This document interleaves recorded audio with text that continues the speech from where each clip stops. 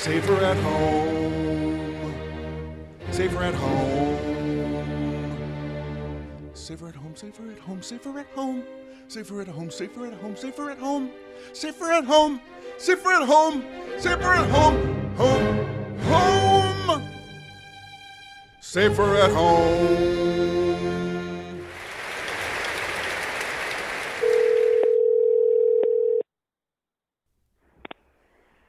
Colton's office. How did you know it was me? You know what? I'm psycho. So, Ryan, from what I hear, you're a talent manager. Yes, I'm your talent manager. Yes, I apologize for that. So, why? I love it. You're money with feet. Oh, I love representing you. That's so sweet, dude. And you represent me well. Here's how I'd like to begin. Before we get into your history and how you got in the business and stuff, I want to talk about this safer at home policy and how it's affected you and your thoughts on the business. Where were you and what were you in the middle of doing when you found out the industry was going to sort of get the brakes put on it? Well, strangely enough, my perspective through this whole situation, I've been very calm because, yes, all the medical and horrible death stuff aside, when it comes to the business, we've been set up to operate remotely, pretty much from, casting to contract. I mean, everything can happen, remotely anyway now. And when AIDS hit the porn industry in the 90s, they moved forward with these rules about medical screening. So the second all this happened, I just sort of remembered that and remembered how, it created like this little renaissance of what the porn industry was, because when the porn studios had to medically test and, quarantine their actors, they started creating contracts and papering them up and having them live in these, hotels and houses and condos of, porn star contract players. Mm-hmm. And when I started thinking about that, I started thinking, well, medically cleared actors will become a thing, just from an insurance standpoint alone. So I've just been kind of calmly waiting to see what's going to happen. And then, of course, now a big Deadline article came out talking about this very situation, how, they'll produce in pods of medically cleared people. And, the business is evolving. So I hate not being able to go have sushi because, won't even have sushi. I can't have sushi delivered. It barely gets from the kitchen to my table fast enough in the restaurant for me to, like it. Yeah. So I miss sushi and I miss going out and hanging out with friends. But when it comes to the showbiz stuff, I knew we would evolve. Yes, and we I agree with you. Evolve, and we are absolutely going to evolve. Things will be different, but things will move forward. Yeah. But before, when you were able to work remotely, you had work to do. I mean, right? You were still submitting your actors, expecting your actors to go out to see casting directors to hopefully work on a project. That isn't happening right now. I don't think, is it? Are they banking auditions for later? Well, okay, this is just what I think is happening. Okay, this is just my opinion. Totally opinion. Based on observation. Yeah.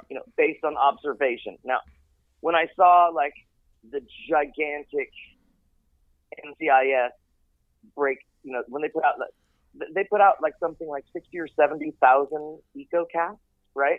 Yeah. And I'm thinking to myself, wait, hold on one second. I'm so sorry. You know I love Jason Kennedy. I hope you're not going to say something bad. No, not at all. Okay, good. No. Okay, continue. All the actors were like, oh my gosh, isn't it nice of them to do this? And oh my gosh, isn't it great that they're doing this for us? I'm like, oh yeah, they're watching 70,000 eco casts to be nice. No, I mean, they have to me, in the old days when, they used to cast more than 10 people for the same show over and over, all the casting offices and also pre-automation, they were getting headshots and looking at headshots. The casting office had an awareness of who was kind of represented where. And so I saw that big, massive breakdown from them. And then other casting directors started doing the same thing, Nickelodeon for kids. And it looks to me like, they also see the future of medically screening. I mean, Sports World announced that they were going to start doing, quarantining and sequestering, and the players were like, we don't really know about that, being locked down thing. But here's the difference between athletes and actors. I can't think of a single actor on this planet if I said, you know what, you're going to have to be locked down in a sequestered production pod on one of the lots for about a month and only focus on acting. Like, there would be an actor-shaped hole in the door running to that set. Like, you know what I'm saying? Yeah, like, absolutely. I don't know a single actor that's going to be not fine with doing it this way. And all the lots, I mean, if you think about when all the studio lots were built, how they used to have housing on it, they have all those offices that used to be bungalows that can be turned back into bungalows.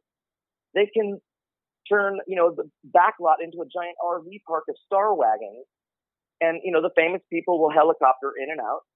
And, we'll have contracts where nobody's allowed to get 6 feet within, the big star and all this stuff. That's interesting. But, and they've just, there was a Deadline article that just came out that I'll send you. You can see it, that just came out talking about how they were going to do this. And so I predicted it at the beginning of it. There's a form of what I sort of predicted happening. And it's not mad. It's just literally common sense and perspective. And I'm old, and I'm 49, and I've been in this business since I was in my very early, mid-late 20s. And right. So I'm excited. And, I think people need to stop being so negative about letting showbiz change, too. Because, there's this thing in the article where it says they're going to have to probably eliminate the day player situation. And all these actors reacted to that with this negative sort of, oh my gosh, no day players. And when I read it, all I saw was, oh, good. Now they'll have to make better roles for people. Interesting. When you book jobs, they're not going to be small, crappy roles. They're going to be roles that warrant locking you up in a little production pod for however long it is. So, wow, what a good attitude you have. I'm like shocked. I think crew sizes are going to sadly be cut because when you think about like the social distancing requirements on a set for how many people will be able to be there, there's not going to be 5 assistants running around getting lattes. People are going to have to turn on and off their own equipment. Crew sizes will probably go back to something like old Hollywood, and right. That's going to be an issue. I can see the unions not loving that. Right. But I'm going to assume, even though we have to evolve, I'm going to assume that this is all sort of until we have a working vaccine. And then we can go back to having more people. Right. And, until the next rapid testing is going to mean, rapid testing is going to mean they'll start creating, if you think about how many actors, Susan Bluestein and Jason Kennedy have to hire for just one season of NCIS, and every breakdown has like between 10 and 25 roles, right? Mm-hmm. So when I saw them ask to see everybody on everybody's list, what that looks like to me is, again, my opinion, that how are you going to cast an entire season of a show unless you cast in bulk? You throw a wide net, and then you wait to see what the guidelines are going to be for production, and then you start papering up actors. Dude, that is a really interesting point. I had not thought about that. A lot of people have been talking about how we're inevitably heading back to a version of the old studio system and having to own medically cleared actors in bulk. Again, that's what the porn industry did, and that's what Hollywood's going to do. And I can easily see NCIS papering up enough actors and backup choices for an entire season all at once. And then as they get close to their episode, moving them into quarantine. And they're going to have to go back to an old version of papering up. And again, positive, great thing here. If this happens, again, it's just my opinion. It's just my prediction. If this happens, there's only so many medically cleared actors that can go around, right? So all the names will get sucked up first and papered up and locked into some, contract somewhere. Then it'll be actors with credits and good resumes. They'll get sucked up next. Then all of the people who've been waiting. Wait, I'm sorry. Let me just stop you. I'm sorry. You're on the phone. It's a little fuzzy. Are you saying sucked up? I mean, like papered up. You know what I'm saying? Yeah, no, I get it. It just sounded like fucked up, and I wanted to make sure you weren't saying fucked. They were getting fucked up. No, sucked up, taken up into the thing. Got it. And all of a sudden,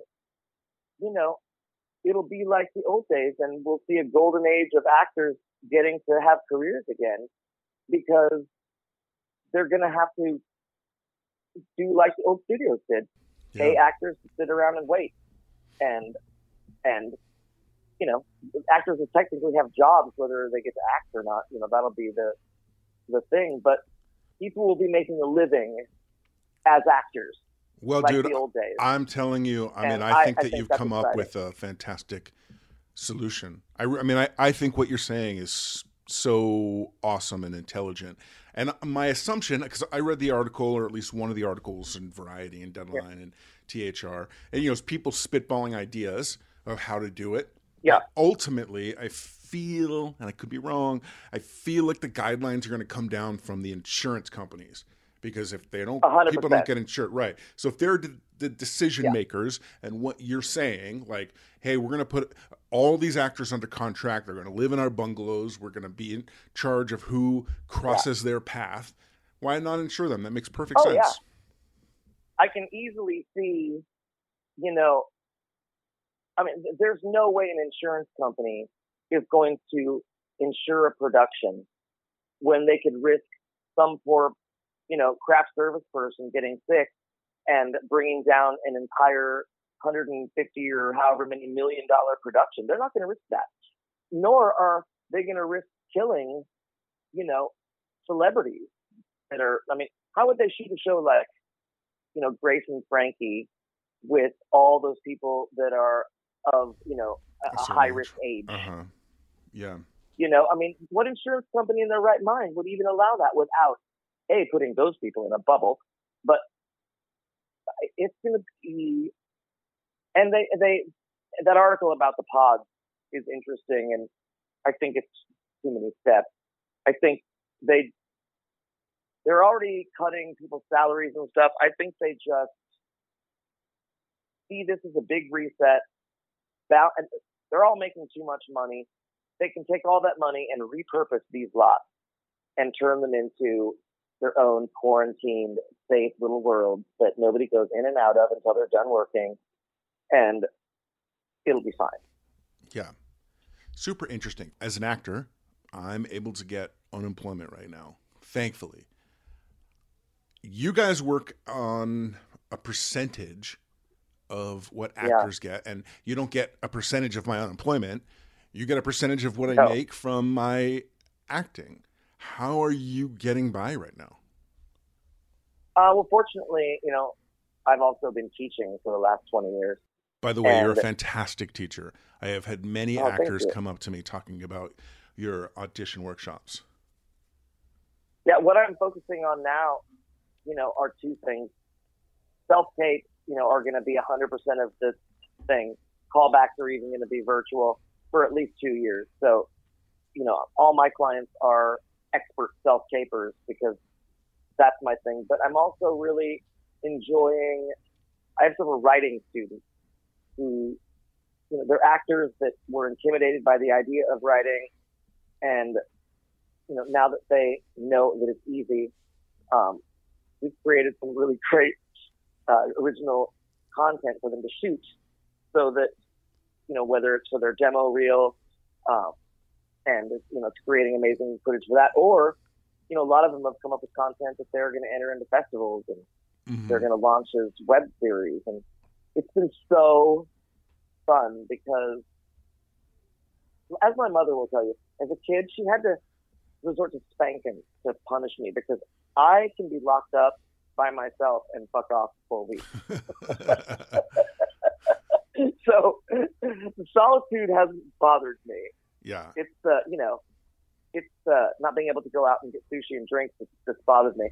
Yeah, but man, I get it. Fortunately for me, I feel almost guilty for how okay I am with the way things are at the moment because I've been able to teach and support myself, and if I end up being eligible for whatever assistance is there for us Hollywood freelancers, great. It'll certainly be nice. But I've been super lucky, and I'm also writing. I ended up getting lucky, and content is such a big deal right now. I happen to be working on a project, which I read. Fantastic. Yeah, and that's been keeping me very busy. Getting ready for a big table read on the 8th of May. And then are you going to be out pitching it? Well, it's already. I got lucky, and there's a production company up in Canada who responded favorably, and they're already sort of pitching it. The table read is more, I want to prove that the actors that I wrote for are the right ones. Yes, and you have some names already attached to it. Yeah, hearing it out loud is important. I can't really talk about it. I know. But I read it. I'm special like that. Yeah. Lucky me, we have a project that's basically about the medical community in the middle of the AIDS epidemic. And so it's a period piece that ends up laying over what's going on now, and that much I can say. Yeah. And I mean it's going to be a whole new time, and it's going to be look, it's going to hurt, it's going to sting.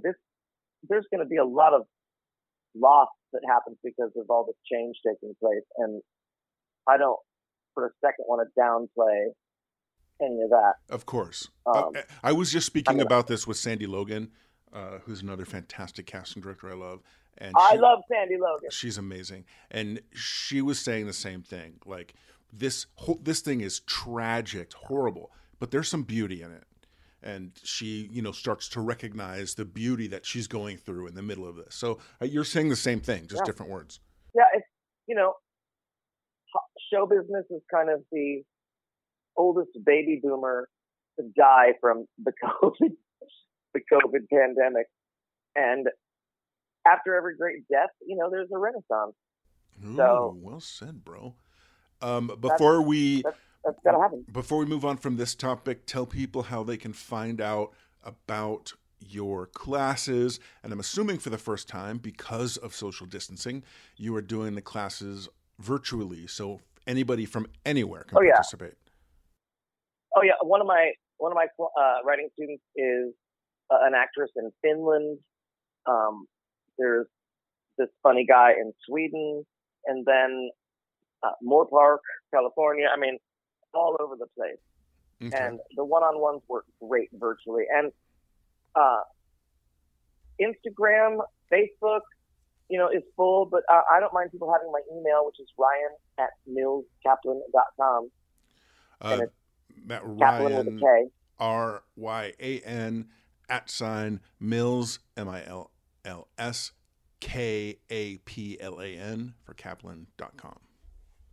Yeah. And make sure you put in because people always think I'm kidding till I show them my emails. I get between like 500 and 700 emails a week sometimes. So make sure you put in the log line, like what it's about in big capital letters so that I see it. Tell me a little bit about Mills Kaplan, if you don't mind. What do you guys specialize in? How did you come together? Well, I have known Alan Mills since neither of us were really in this side of showbiz. Well, he was in college. I was a singer, and it was picture it, North Hollywood, 1991, and I was on stage singing, and we met that night and have been friends ever since. He and I ended up, after my music career, I ended up becoming an agent at what's now called Talent Work, called Gold Marshak, Lightsey back in the old days. Mm-hmm. And Alan, I got Alan an interview to be Daryl Marshak's assistant.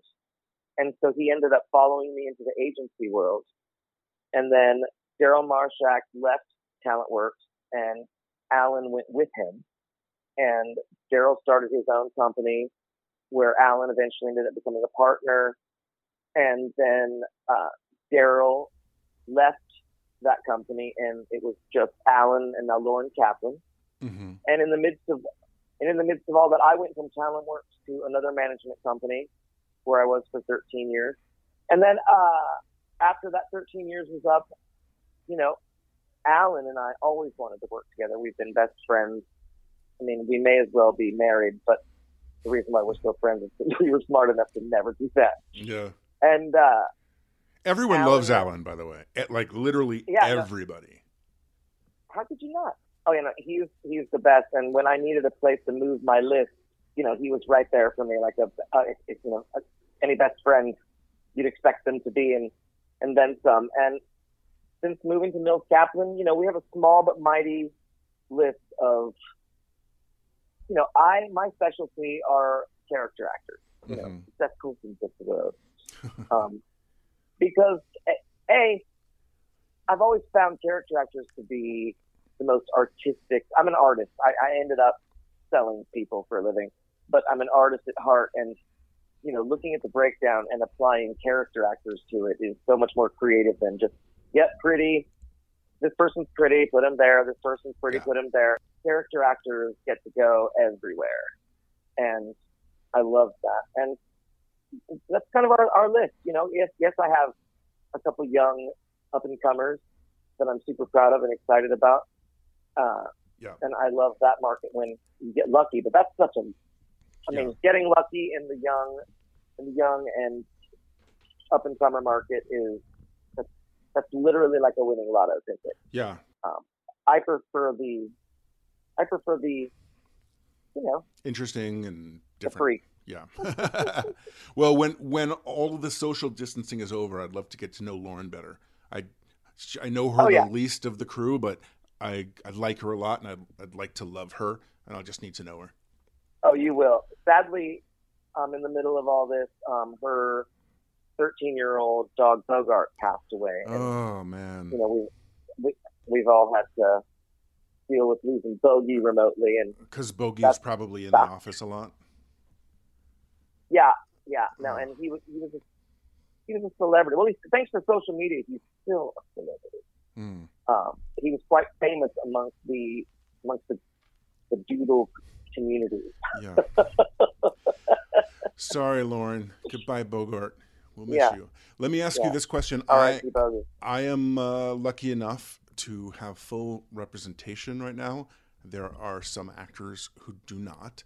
Do you think during this time, in your opinion, is this a time that managers will look at their list and say, because of the changes, I have to start dropping, or because of the changes, I would like to start taking on some new people? Like, I want to start looking at more actors. What are your thoughts about where actors stand right now? Well, I just think that depends on each, especially managers, you know, because, you know, unless you own your own agency and you're making those decisions on your own, you know, and agencies operate differently. So I'll answer that, you know, from a management standpoint. It just depends on what your outlook is on things. If you see things the way that I sort of see them unfolding, then my plan is to wait till around middle May and see how many more people I can possibly add. It's because if people end up getting signed in bulk, you know, to the networks and studios, then I'm going to run out of actors quick.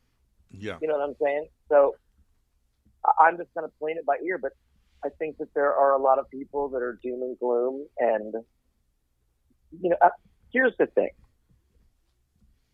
As a musician, and then again after the writer's strike in 2007, you know, I've been to the bottom of the barrel and back, and it didn't kill me. So I don't panic about it, you know. So there's a lot of people in our town right now who have never faced down the bottom of the barrel, and the helplessness that that they feel because they've done everything right. Mm-hmm. They've been responsible grown-ups. They've done everything the way that you're supposed to do it. And now because the situation beyond their control, they're literally facing down the bottom of the barrel. And that's new for a lot of people. For those of us, like the journeyman actor who understands picking the bottom of the barrel out of your teeth, there's a lot of us in this town who understand this fear. And I think the big difference between, the people who will drop clients and the people who will sign more clients are based on that fear. Like, how afraid are you of this being the end of the world? Mm-hmm. And I can see them just shrinking and giving up because it's going to get a little bit weird when all of a sudden, one actor is locked into one show for an entire season and can't do anything. Yeah. Well, I guess that makes sense. What are you? Yeah, are you supposed to sit there with a list full of actors that you can't do anything with? Right. I mean, and to your earlier point, if they get locked into one show and they can't do anything else, but there's no more day players, like you've said, it probably means they're going to have to bring more money and a stronger character arc to that role. Yeah. So they'll probably be paid while they're on hold with that one show. In that. Well, I also model. think they'll. That was an early article, and I think common sense to me says, again, there's one too many steps going on here with all these pods and blah blah. Rather than worry about just one show, that's CBS, right? It's NCIS. Is that what that was there? Uh-huh. Right. The network and the studio could just, they could use a gigantic pool of actors and just create. Very interesting. I think that there's going to be, they're not going to be day players, like walk on extra roles. No, I get what you're saying. That's freaking brilliant. So in this model, again, we don't know what's going to happen, but in this model, what we're saying, like somebody could get a studio holding deal. And part of that holding deal is you've gone through all of this, made sure you're medically cleared. And if you get the holding deal, you're in a bungalow or you're in a hotel or whatever, and you could participate in any of the shows where people from their network that people have been medically cleared. Right. Interesting. I think there will be that. I think there will be that tier of people, and then I think there will be a tier of people who have lesser paying holding deals that don't live quarantined yet, but they're obligated to self quarantine, and they'll be the ones like, okay, casting will say, okay, I need them to be cleared by this date. So then they'll call you and say, okay, we're moving you from your house, self-quarantine, some rapid test, and I think they'll move people in and out of the housing based on a need. And just that's because interesting. A 2-week window is probably all they'll need, maybe 3 to be safe. Yeah. I can see the insurance companies being a little bit, saying 14 days is too tight and making it, a full month even. Who knows? But dude, it'll balance out. I am impressed with the amount of thought you have put into this. I think that's really, really smart. And I've read the articles too, and I didn't come to that conclusion the way you did. Good for you. I hope people listen. Well, I think again, it's a great solution. People are they're very terrified, and I just see this as the beginning of the second golden age of Hollywood. Very nice, bro. That's my attitude. Have you been in touch with any of your casting friends during this time? Not on a business level, but through several different Facebook groups. I've reconnected with some, people that I used to talk on the phone to every day when that's the way that we did it. And I've met a lot of the new younger casting crowd that I wouldn't normally get to just chit chat with, as we're all dyeing our hair. And if I get any fatter, I'm going to have to get a job as a wrecking ball, for God's sake. I'm so fat. Is that what you're doing right now? Are you eating a lot while you're at home? I'm really, really, really, really good at cooking. It's stupid how good I am at cooking. And my mom, in the middle of all this, moved to Austin, Texas. And so before she left, she felt the motherly need to, stock my, everything up. And she shops for me when I stay with her like I'm still 15. So there was so much crap in this house to eat for the first month that every day was like, it's movie day, movie night. Every day was movie day and movie night, and I just ate my weight in like Whoppers. That's funny. Now, I also know, remember how we talked about when you began as an agent, you were at what's now TalentWorks, but it was Goldmarshak Leidke. So even when Correct. you moved on, I have watched you perform your little fucking heart out on stage with the Harry Gold Band. So you're still in touch with them. And what people don't like, you said you used to be a musician, you used to do that. You have a fucking golden voice.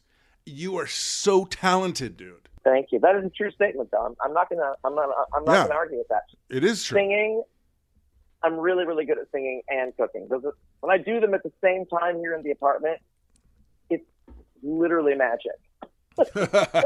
Yeah, Harry just had a birthday on Friday, and I was lucky enough to get him on the phone and wish him a happy birthday. And it's crazy to think that he was 50 when he started the Harry Gold Band. The whole thing, he was turning 50. And when I think back to when I started at that company, how young I felt and how old he seemed, and yeah. I'm exactly 49 friggin' years old right now, and I think, oh my God, I'm old. So next year for my 50th, I'm doing the same thing that he did. I'm going to have an amazing band, and I'm going to throw an incredible gig. So, dude, I'm super down for it. I would like to see if you remember how we met. It was The Real Deal, right? No, bro. I knew that's what you were going to say. The Real Deal was a show that Ryan hosted along with casting director Ivy Eisenberg when I was at Breakdown Services. We had the virtual channel network, but no. We met before that? Yes, I was an intern at Nan Dutton's office with Scott David. Oh, that's right. And you worked next door, basically, at Goldmarshak Leidke. Yes. And one day you came over to drop off the submissions. It was when everything was, hard copy. Can you believe that? No, you were like a little thimble of a tiny, probably almost agent or junior agent. And I probably didn't say a word to you because I was just the intern. But you've been on my mind since then. I was like, God, that guy's really cool. And everybody in the office loved you. That's so funny. To think back to a time when, my assistant would stuff the submission envelope for John Levy and Nan Dutton and all of the Warner Brothers people over there that were right next door to TalentWorks at, West Olive. And I mean, I would literally have a bag filled with manila envelopes on one side, and then if I had too many, I would either take a backpack or another bag filled with VHS cassettes and demo reels.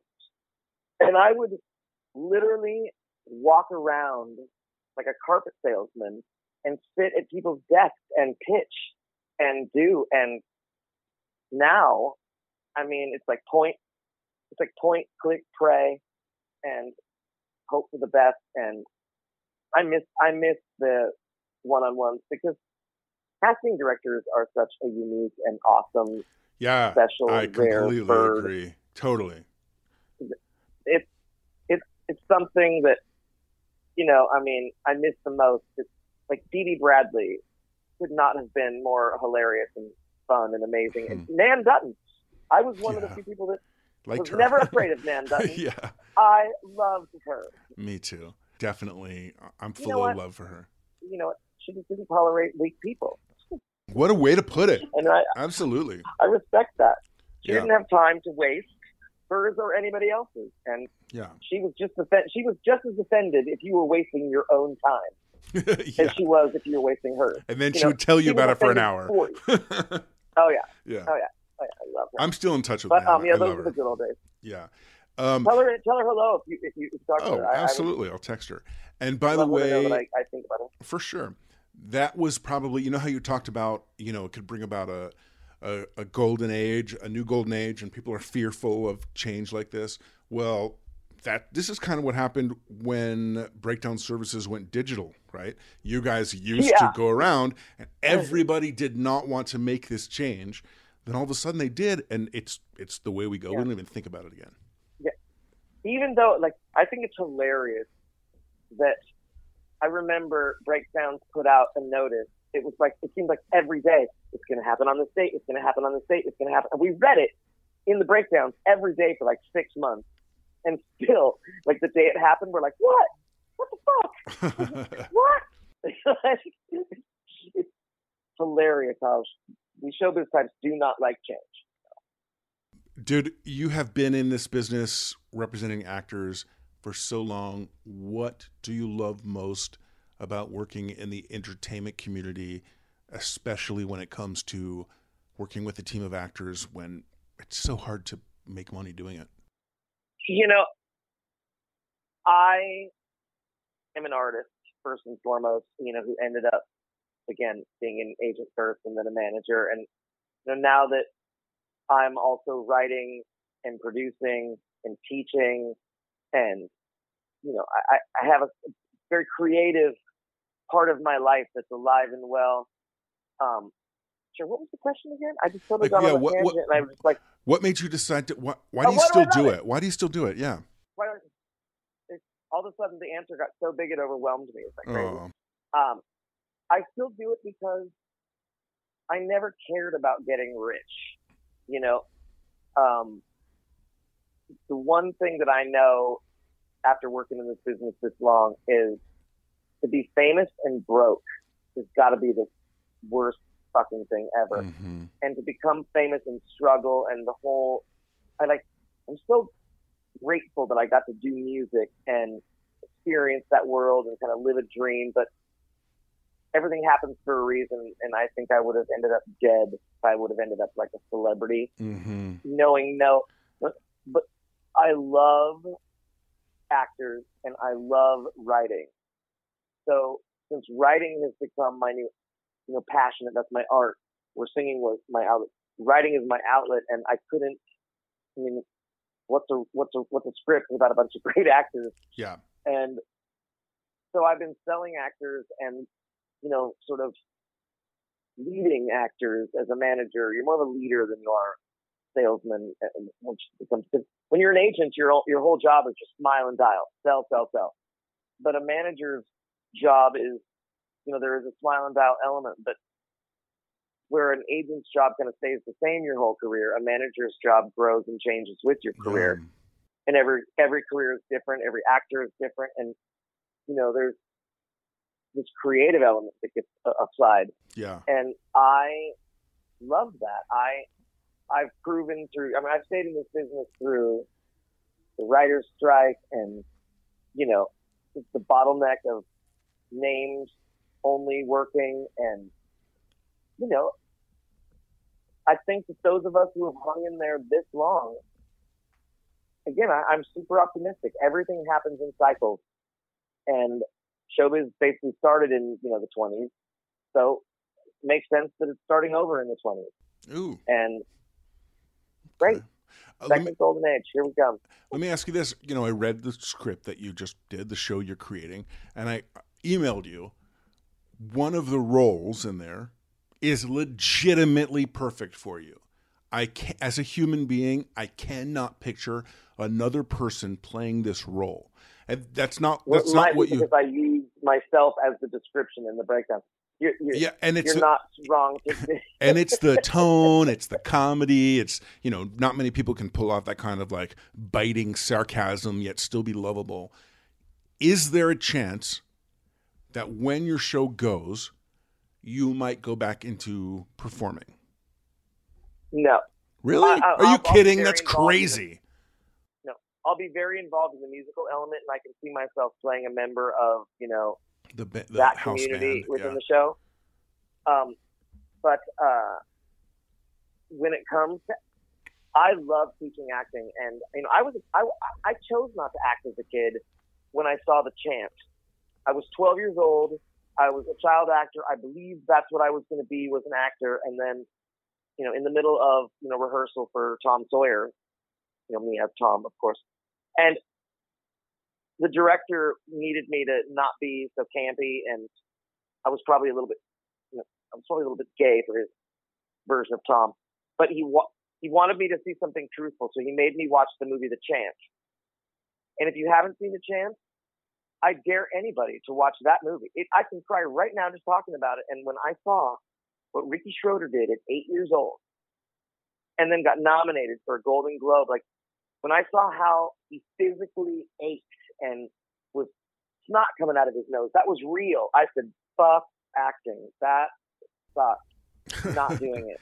That's funny. I did. I was like, that's stupid. I kept doing theater, just musical theater was fun, but I kept it light. And lucky for me, singing was my gift. And as soon as I got out of high school, I got into bands and got into music and left acting behind. Like I said, I'm good at acting and I love teaching it, but to do it for real, to be one of those actors that loves, like, in a small hot theater in like June, with like 30 people crammed in there, and it's like one actor on stage wearing a turtleneck, even though it's 100 degrees, sitting on a stool, sweating and crying for 90 minutes. You know what I'm saying? Like, yeah. Real actors love that. Like, I could never do it. Yeah. That's so funny. I have, do you have time? I have one more topic I want to discuss with you. Yeah. It's just always going to be a touchy subject, but you're my first manager on the podcast, and you're my manager and you're my friend. So I want to discuss this. When it comes time for a management company or an agent to drop an actor, or when it comes time for an actor to move on from the agent or manager, and I think I'm talking for other people, not myself, because I'm friends with everybody I've ever worked with. I've never had hard feelings. Right, yeah. But I'm a big boy. I can handle this. Is there a way that is appropriate, do you think, for an actor to tell a manager or an agent, like, look, this isn't working. I haven't worked forever. You're not making any money. We'll move on. And is there a way, on the other hand, for an appropriate way for a representative to say that to an actor? Because many actors get that from an email, and they feel like, oh my God, I thought I was in love with them. I thought they were in love with me. And they sent me an email. It's done. And I'm sure it's the same way. I'm sure there are actors you've worked with as a manager who you've been like, dude, we're doing so good. We're having so much fun. We love each other. And then you get an email that it's over. Is there an appropriate way to do this? Well, I've been beyond lucky and can still count on one hand the actors that have left me, and it actually hurt, where, you get left for somebody bigger, or, get poached even by somebody the same size because they happened to be at a party that you couldn't go to because you had the flu. Yeah. There's only, I've been so lucky. So let me just say that for the record. But when it comes to an appropriate way, from my side of the fence, the things that I never want to hear, here are the things that don't bother saying to me. Right? Great. It's not personal. It's just business. Mm-hmm. Go fuck yourself. You know what I'm saying? Like, yeah. This couldn't be a more personal business. So, if you spent time, on my couch sobering up after, your spouse beat the crap out of you, and then come to me and say it's not personal, it's just business. Yeah. I'm going to have to say shenanigans, right? So never say that, because that's just stupid. There's no reason to point out the obvious, like, you haven't been getting auditions, you haven't been making any money, everybody knows, like, pointing out the obvious, yes, it ends up feeling like a blame game. It ends up feeling like case building. I think the most appropriate way and the best way that people have done it to me is to just pull the Band-Aid off and say, I'm leaving. And I say why, and they say because I want to go to this company. Fine, that's what it's about. Keep it simple. I'm leaving because I think this company is where I need to be, and we don't. Anything else makes it personal. It hurts. It's stupid and unnecessary. Keep it short. Rip the Band-Aid off and get the fuck out of my office. Dude. You know, or if you're calling, then that's probably the part where I'll say something semi passive aggressive and then hang up on you. Yeah. But I think this is an important conversation to have because people don't talk about it, but it happens all the time. And I knew if there was anybody who was going to be honest about how they felt about it, would be Here's you. the thing. I have dropped people via email under two circumstances. When A, they haven't returned my calls and given me an opportunity to talk to them. And so if dropping is the decision that I've made, and at that point, lack of communication is clearly a problem, then they'll get an email from me. Yeah. That's about the only time.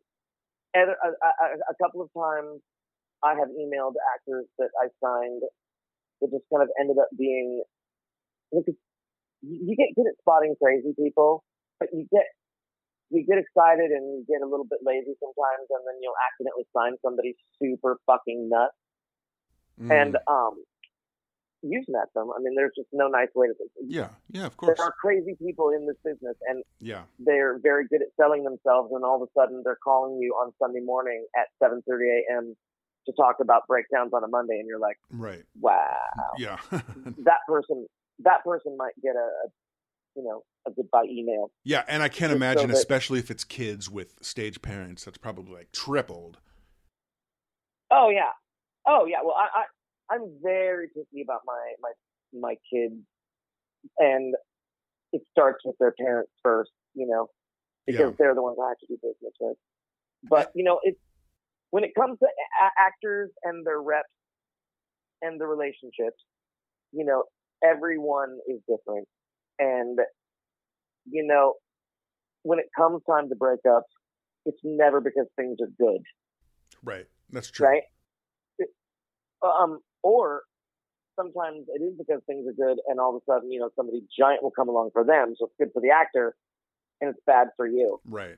And there's always a bigger fish, and we happen to swim with sharks. So let me ask you this. I was talking to a friend of mine who's an actor recently, who has an agent and a manager, but is looking to change management companies, just looking for somebody who's a little bit higher up the food chain. And I told him something that Danny Sussman, I don't know if you know Danny from Kaplan Entertainment Partners, told me. He said there's an unspoken rule that managers do not poach from other managers. Agents poach from each other, but managers respect if somebody has a manager, and I won't take a meeting unless somebody has already left their current manager. Do you find that to be true? I follow that same rule. That's 100% true. And I've stuck by that same rule because I believe in karma first and foremost. And, coaching somebody's client that they've worked really, really hard on. Because the thing is every management company is one actor away from being a giant management company. Mm-hmm. And when the management company has been responsible for everything from getting them their first agent, to taking them to the agency that goes after that, and then is involved with, once somebody becomes, more marketable, your job changes. So managers, there is, and it's kind of nice now that I think about it, there is an unspoken but spoken loyalty amongst managers of all different rungs. Yeah. And it's typically like, my client that left me for the bigger management company several years ago, she was an influencer. And, it wasn't that company that found her. She found them. And the very first thing, and it happened to be a place where she found the company where my old boss, Bonnie Lightsey, happened to be now managing actors. And so the very first thing Bonnie did when my actor reached out to them was Bonnie called me and said, you know, are you aware that this is happening? And I said no. And, you know, so, I mean, it's cool. I mean, there is some loyalty. Is everybody nice? And does everybody obey by that rule? No, there are a few poaching manager sharks out there, but we all know who they are. Yeah. They're on a list. Yeah, I get it. They're and on also, our list. one of your clients, who I just freaking adore, Sandy Martin. Sandy is such a talent, and she's just such an amazing human being. And I bet that there have been other managers who have approached her on a project and said, hey, you know what, why don't you come from me? We'll do this and we'll do that. But oh, you know, she's been funny and told me about a few of them. It's hilarious. Yeah, totally. And once again, it goes back to relationship because she loves the hell out of you. I mean, you could probably be and on the moon and she'll be on your client list. Not only do we love each other because we've known each other since, you know, Napoleon Dynamite hadn't even come out when the day, you know, I met her. And she was actually managing actors at the time when I was an agent. And what? Sandy, you know, she worked here and there, but she was managing actors, and my assistants kept bugging me. And like every week, she's like, there's this manager, Sandy Martin, she wants you to see her people. And I finally was like, fine, just set them up. I don't care. I was, you know, the day comes, I meet the actor who I still represent to this day.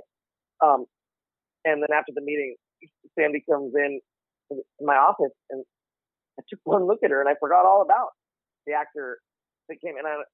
Because I recognized her from movies that I'd seen her in, Barfly and, you know, The Gambler. And first thing I said to her was like, you know, you were in Barfly, and I loved that. And she goes, yeah, I produced that with Ed Olmos. And as soon as she started talking, I fell in love with her. And I asked her if she was still working, and she said, yeah, I just did this little movie, Napoleon Dynamite. Not sure if it's going to go anywhere because they spent $2 on it, but, you know, I think it's good. And I signed her in the room that day. How funny. And brought her on at the agency. And, you know, I learned from Harry Gold the art of, you know, selling against type. You know, he taught me, he booked Pam Grier in this movie with Ice Cube, and the breakdown had been released for a man, and he ended up selling him Pam Grier. It was amazing. And so with Sandy, I kind of followed that model, and I started submitting her for everything from serial killers to male judges, truck drivers, and she booked it all. Yeah. And I mean, she's one of a kind. Yeah. Yeah. Her last few years on Ray Donovan, she gets recognized everywhere she goes now. And if it isn't some kid screaming at her to make a, you know, bang quesadilla, it's people, you know, screaming at her about Ray Donovan. And you know, I'm super proud of the work that she and I have accomplished over the years with really outside of the box roles that she's booked, just because casting saw, ooh, yeah, that is interesting. Maybe we should do something. Okay. I thought of one. Do you have another 10 minutes? I thought of one more thing I want to talk about. Sure. So you've had a hard time with me because sometimes I think I'm a little bigger than my britches, and you've sent me, you know, so-and-so wants to see you, and I'll say, no, I'm not going in. Is that one of the worst things a client can do? Like, I know how hard it is for you to get an appointment. And when you finally get an appointment and the actor says no. Well, I think that, again, that goes to perspective. I think an agent would get very angry, and some managers probably would. But the one thing that I love about you and my other clients who know what they want for their career, there's a dialogue open because, you know, as you well know, there have been, you know, at least one or two times when you were like, I don't want to do it. And I said, that's go fuck yourself. You're doing it. Yeah, that was like when I was naked on American Horror Story, and I ended up loving it. And that opened the door to 911. I wasn't going to do it. And you were like, are you crazy? Yeah. I know when to push, and I know when to hear an actor, and actually, when an actor says no for a legitimate reason, and it makes sense based on like a vision board thing, and not because an ego thing. I don't let people pass because of an ego. Mm-hmm. If it's a career strategy move that makes sense, and I go, yeah, you know what, we don't need this, happy to pass. Then great. But I think experience and wisdom, being 49 now, I've learned to listen a lot more. So. Oh, all right, dude. Well, yeah. I'm so honored that you gave me the time to do this podcast. And I'm so excited I finally got to do it. Dude, I love you. I would give you a noogie right now if you were here. And Yay. Is there anything, so I have probably 4 actors, 2 casting directors, and 3 talent managers who listen to this podcast. Is there anything I've left out that you would like them to know? Either about you or about, your thoughts on the business? Well, I think that content creators are going to be the whole new thing, and actors on your list, and if you're an actor listening to this, learn how to get your ideas made cheaply and effectively, because I think there's going to be just as many opportunities for people as actors as there are content creators, with all the streaming platforms buying up all these low budget movies and TV shows. So I think people need to stop seeing themselves as just one thing and start realizing that we have an opportunity to be anything we want to be in the entertainment business right now. No, and dude. That's a gift. You're the best, dude. I love you. Thank you for being safer at home with talent manager Ryan Glasgow. My pleasure. Bye.